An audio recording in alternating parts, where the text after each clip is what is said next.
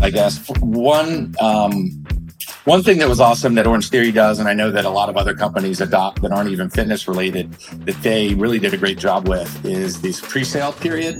And that's not something that I don't think was done very often before, but it was highly effective, where they do a 90-day or so build up with a countdown, piece on the, you're doing your social media. I'm dating myself, but social media was really getting off the ground at that time. So, you're really just building up this recurring membership base 90 days or 120 out, so that when you do open, you're hitting the ground in the black instead of hitting it in the red, which is more traditional, I think, for businesses. It's pretty typical that, you might be in the red for a year. And with this concept, at least, and we were very lucky, that wasn't, something that we had to deal with, because we opened up with these 500 plus members. Welcome to the I Fired My Boss franchise podcast. My name's Dan Claps, founder and CEO of Franchise Playbook, a franchisor platform where we create, own, and operate dynamic franchise brands in the mobile services space. And my life's goal is to help people just like you fire their boss and become a business owner. And I'm Christian Dadulak, top franchise consultant and co-founder of Real Franchising, a leading franchise consulting firm. And together, we're on a mission to help people fire their boss, hire themselves, and live the American dream through franchise ownership. What's up, everybody? Welcome to another episode of the I Fired My Boss franchise podcast, formerly known as the Franchise Founders. Have our awesome co-host Dan Claps with us, and a really exciting guest today, Chris Elmore. And as always, we'll let Chris do his bio for the most part, but he's a franchisee with Orange Theory Fitness. He's an area development rep with KidStrong, and he has home care, private duty home care business as well. So just an all-around business guy, franchisee, understands franchising, lots of experience. And so excited to welcome you to the show, Chris. Thanks for coming on. Thank you, Christian. Thank you, Dan. Yeah, it's great to be here. Appreciate it. Well, I think a good place to start is your background. How'd you get into franchising? What did you do before franchising? And what was the first brand you got into?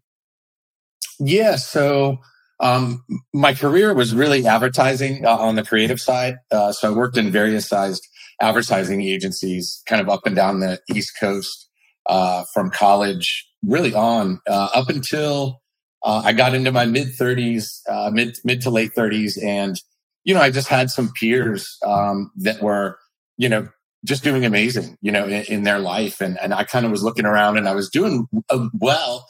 But I guess I just felt like there was more, more for me to fulfill, I guess, in a way.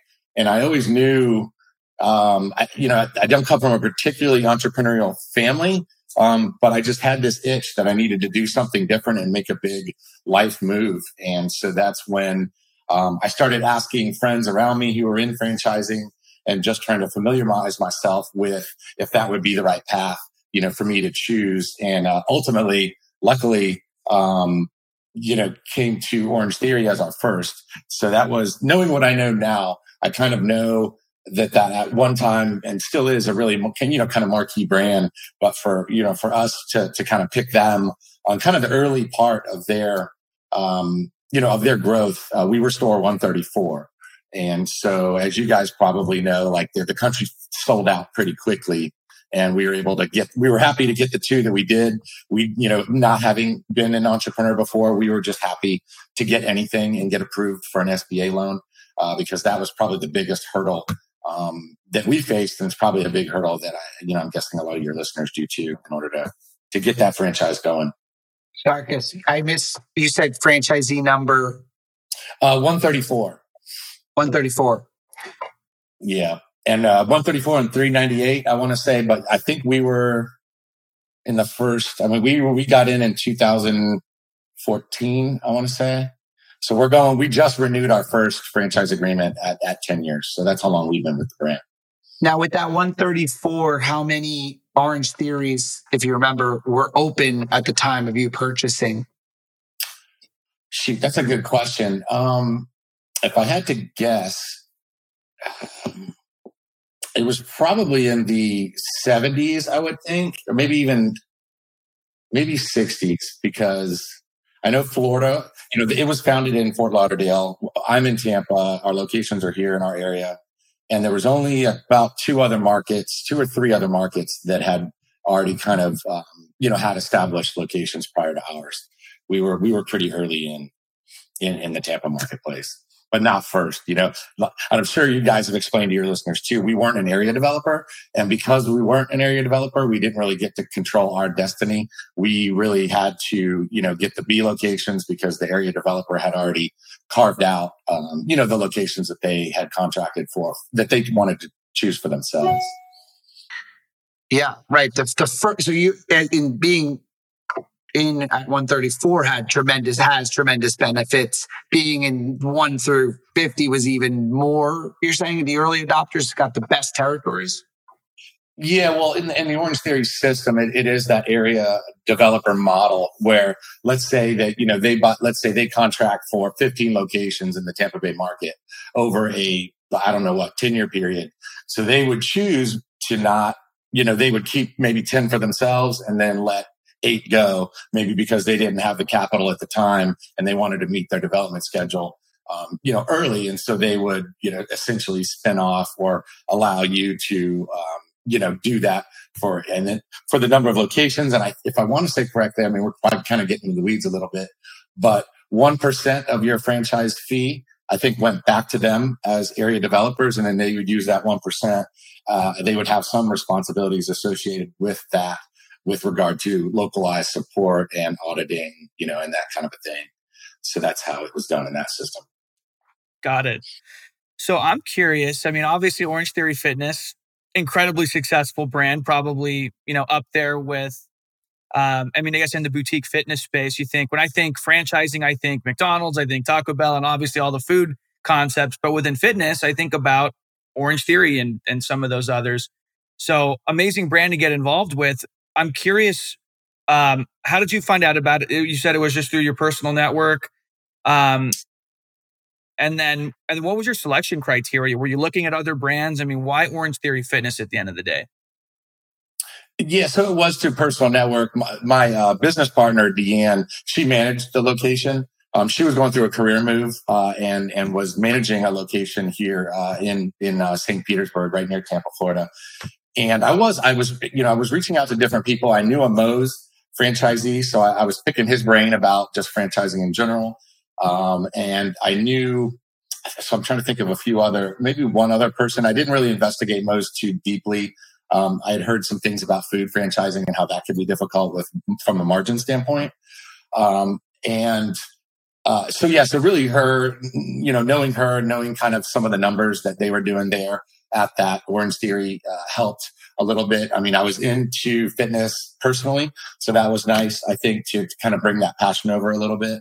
What was really scary about it is that at the time that was the only location open in Tampa, so no one knew about it. There was zero brand recognition really in our marketplace. There was some excitement around it, and that location was doing well. But I think, for at least in my case, it was my wife and I's all chips in. We had to really put in almost our life savings. And so there were some sleepless nights about whether, this was the right decision, whether fitness is the right decision, and whether going into business with she was actually a personal friend prior to was the right decision. So those were some of the criteria that we had to really think through, to make sure that it was the right decision for my wife and I, at the time. And from a selection criteria standpoint, one thing that I really appreciated, and it's something I carried through to even selection criteria now, is that the founders there, 2 of them, I think, had a background in massage envy. And so to me, them having franchisor experience, and it wasn't their first rodeo, kind of gave me some comfort that, there was always going to be that initial bumpy road a little bit because it was on an early stage, franchise. But I think that, having someone that had gone through it before would maybe eliminate some of those, bumps kind of along the way as they scale. That makes sense. And then, so you like the brand. It made sense at the end of the day. You guys decided to take the plunge. And then you're in, right? Or I guess you're not, and you have to build it out, right? So what was that process like? I know that if you don't do things in the right order of operations, you can really, get yourself into some deep trouble and magnify your investment to a pretty large degree. So what was that process like? Yeah, I've got a couple probably good stories, I guess. One thing that was awesome that Orange Theory does, and I know that a lot of other companies adopt that aren't even fitness related, that they really did a great job with, is this pre-sale period. And that's not something that I don't think was done very often before, but it was highly effective, where they do a 90-day or so build up with a countdown, piece on the, you're doing your social media. I'm dating myself, but social media was really getting off the ground at that time. So, you're really just building up this recurring membership base 90 days or 120 out, so that when you do open, you're hitting the ground in the black instead of hitting it in the red, which is more traditional, I think, for businesses. It's pretty typical that, you might be in the red for a year. And with this concept, at least, and we were very lucky, that wasn't, something that we had to deal with, because we opened up with these 500 plus members. So that was one thing. Pre-sale period was really important. That was something that Orange Theory brought to us. One, I would say, cautionary tale for us was underestimating the amount of time that municipal permitting can take. And during the time like I said, we did have staff during that pre-sale period. And so there was a time when our, cash was running really, really low. And so we had to basically call mom and dad and say, guys, we're going to run out of money before we even get open.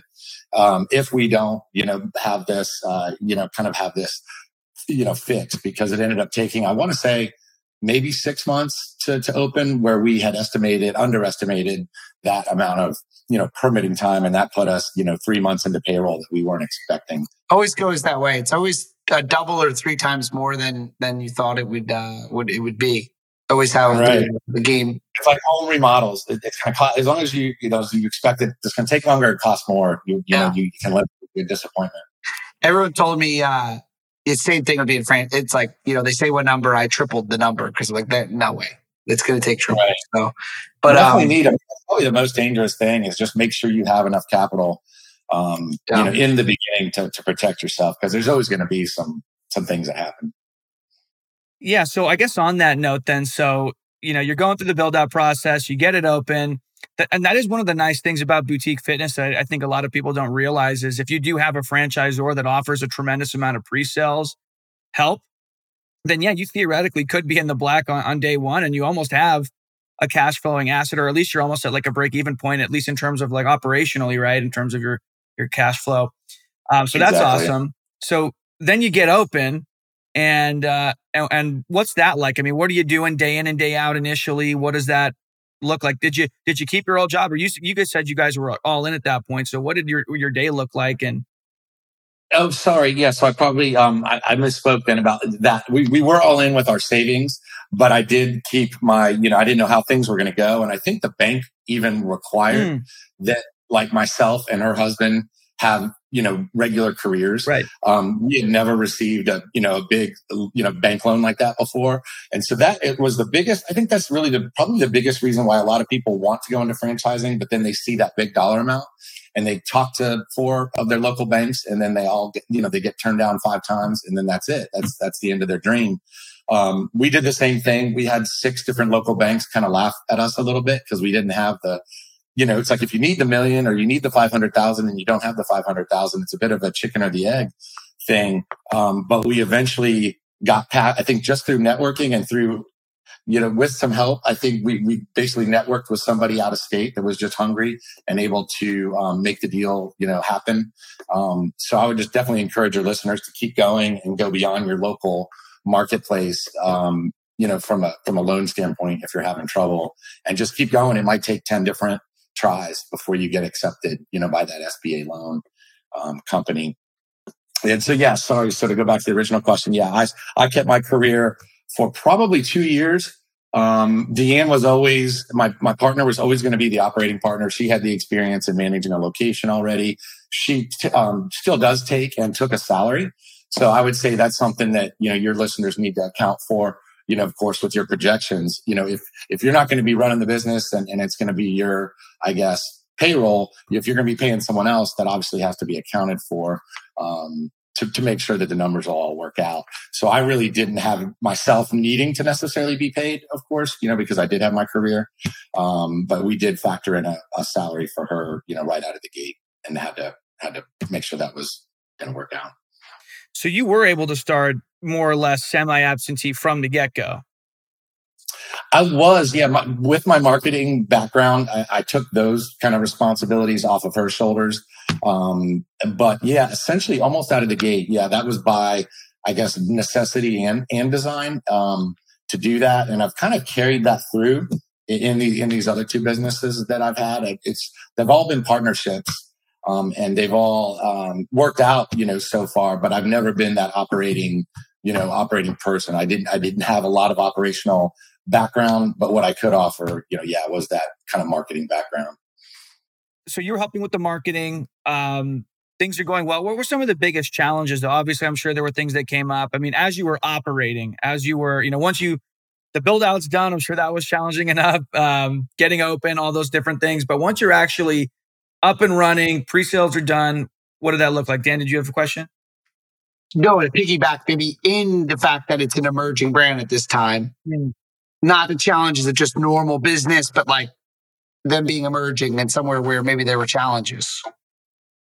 Yeah, outside of, like you were saying, people really just not knowing what it was. So from a sales standpoint, you had to be really good at communicating, especially during pre-sale, because someone's never set foot in this gym, and you're asking them for a credit card for a place they've never seen the inside of.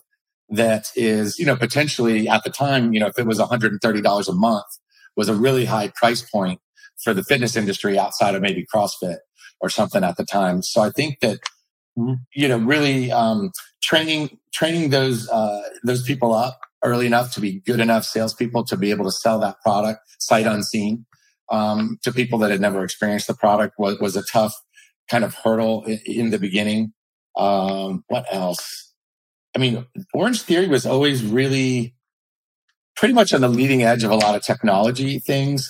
There was a struggle there at first because they didn't own their technology with the heart rate monitors. So we were using a third-party vendor. And so the return process and having challenges with that was a big challenge in the beginning. And Orange Theory, I think, was smart enough to take all of that in-house, which was a huge development, I think, and cost kind of initiative. But now that they own that, they own the research, they own all that heart rate data. So I think it was a really smart, thing for them to take on, in the beginning. What else was challenging, I guess? It was there really weren't a lot of challenges from a sales, perspective out of the gate. It was really hot here in the Tampa market. People were waiting for kind of new locations to be built. So that part was just really exciting to be a part of this, rocket ship kind of brand, and to be on the early part of that journey was really exciting. And I don't know if I'll ever have quite that experience again, with a brand. So yeah, it was just, going to the conferences and seeing it grow and seeing the excitement grow, was very special, for sure. And lucky to be a part of it. If you'd like our help investing in a franchise at no cost to you, head over to ifiredmybosspodcast.com and fill out the form to schedule a free consultation. Looking back in hindsight, what were some key indicators, or, what do you think, maybe how did you identify this thing's going to be big, I'm going to buy it now? But more so, looking back, why did the business succeed so much? Was it the leadership team? Was it the first to what do you think really ended up being the reasons? Yeah, when we picked them, like I said, they were not, you couldn't tell that they were going to explode like they did. And really their first couple studios didn't really explode. The turning point, I think, for Orange Theory was when they did start doing the heart rate monitoring and giving you that immediate gratification and really sorting out that piece. So that kind of gave them differentiation from other concepts, I think, around the country that might have been, on that fledgling, kind of as a fledgling brand. So I think when they kind of figured that out was when it started exploding. The results for the people, from a weight loss perspective, it's like if one person loses 30 pounds, 35 pounds, they're going to tell, 20 people about it. And so I think the results, the word of mouth from a customer's perspective helped that. And, just really how well the franchisees were doing sold the brand, I think itself to, and that really created that wildfire across the country. If you've got friends in another part of the country, and I'm sure a lot of people do that are in franchising, they're going to tell everyone that they know, like, look, this thing is crushing it. You need to get one of these areas before it's gone, because it's going to be gone. And it was. I mean, by the time we had the second one, the area rep was like, we're not selling anymore. So good luck, kind of a thing. And what happened here, what was interesting, people that had worked for the brand here locally in Tampa moved their families or packed up so that they could get studios in Texas, in Oklahoma, because they knew the numbers that these other owners were doing. So it was a pretty fast kind of feeding frenzy because the margins were great. And, and so I think that really fueled the growth. But when we jumped in, we didn't, we had no idea it was I don't think anybody would tell you they knew that it was going to be like that. And what it did do. Yeah. No, it's interesting because, like, to me, when I think about Orange Theory, I think about that they really consolidated a fragmented market. They said, if you want to go to boutique fitness, before boutique fitness was so big, right? So it was like, hey, boutique fitness is all these fragmented mom pops, or you can go to Orange Theory. Like that became like the boutique, one of the boutique fitness giants. And that's what like Massage Envy did for massage, like a massage in every corner. You have expensive massage, cheap massage, Massage Envy. Dunkin' Donuts, consolidation. And it goes on, but like, that's how I look at Orange Theory. And any brand that really explodes, or they come into the market and they provide a completely new way of doing things, or a really unique branding and disruptive branding. There's a little bit of all that. I mean, Ellen Latham is the creator of the workout. She had I think the story goes that, she had a killer workout studio that people were just buying, tons of members down in Fort Lauderdale. And that's when the founders approached her and said, listen, we think if you could adapt your model, that she worked with exercise scientists to create. So there was this kind of like deep science component, it was a little bit of that. The branding was good. Owning that color. One of my mentors, Terry Blachek, he's the one that came up with the orange bikes. I don't know if you guys knew about that whole thing. And so that guerrilla marketing was really brilliant. So yeah, they did. It was a lot of pieces that came together to create magic. I think it wasn't probably any one thing, but yeah, all those. And the leadership team was good. He's a sales beast. Terry's the one that wrote really the sales programs that I think other companies probably adopted. So that really helped as well. There was a really, already in place, a really, designed sales program for every manager to implement kind of out of the gate. They didn't have to kind of figure it out on their own. Yeah, at the end of the day, like a gym really is it's like you're selling it's a sales machine, and then you're selling the workout, and the workout's great, but like it's the ability. I mean, I look at take Exponential Fitness. Like I remember watching an interview with Anthony Geyser of Exponential Fitness, and I think he made a joke, I'm a one-trick pony. Like I know how to build sales and marketing engines in fitness, and then we plug it into the different, verticals. And that's how I look at my business with Franchise Playbook and our brand Voda Clean Restoration. I'm like, we're a lead gen company. That's our skill set in home services now. Plug in the widget and plenty of other operational components, but it's the sales and marketing. Sales cures all. Lead generation cures all. So that's interesting to know that about Orange Theory. And Orange Theory was hyper.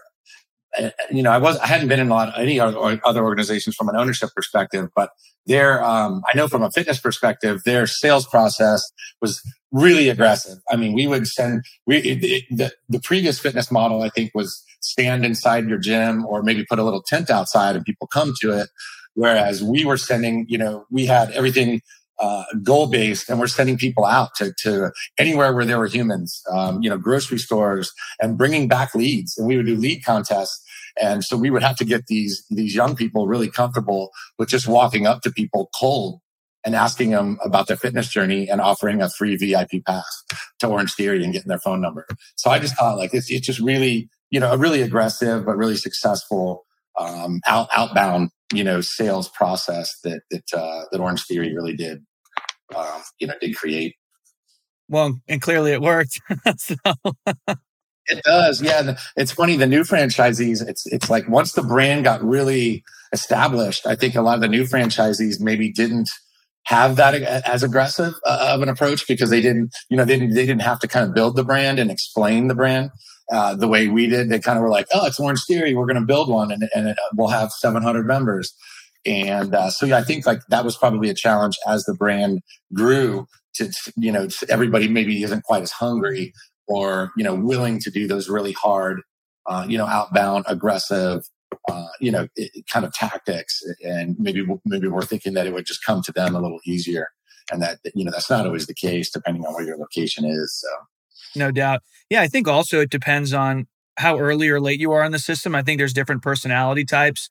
Obviously, if you're more of the accountant, engineer type person, you're likely not going to be super entrepreneurial. Or if you are, you maybe don't want to be in an organization or early on enough where you need to help create the brand and be more aggressive and be that salesperson, or at least run a business where you're overseeing that type of aggressive sales tactics, but it works and it's what's necessary. What I'm curious about is you mentioned, I mean, I don't know what the where it kind of caps out at the unit level with Orange Theory, but have they just all consistently grown? Have you seen it get to a point where, it kind of caps out, or do you believe that it's possible to keep incrementally growing each individual unit that you have? I think that for us anyway, personally, that I think for the first time in a long time, some of the brand is facing some like challenging headwinds. Coming out of COVID, there was a really big uptick that I think was really the super loyal, super dedicated members came back, really quickly. A lot of units took pricing higher, due to some of the things that were necessary. But which helped with the revenue.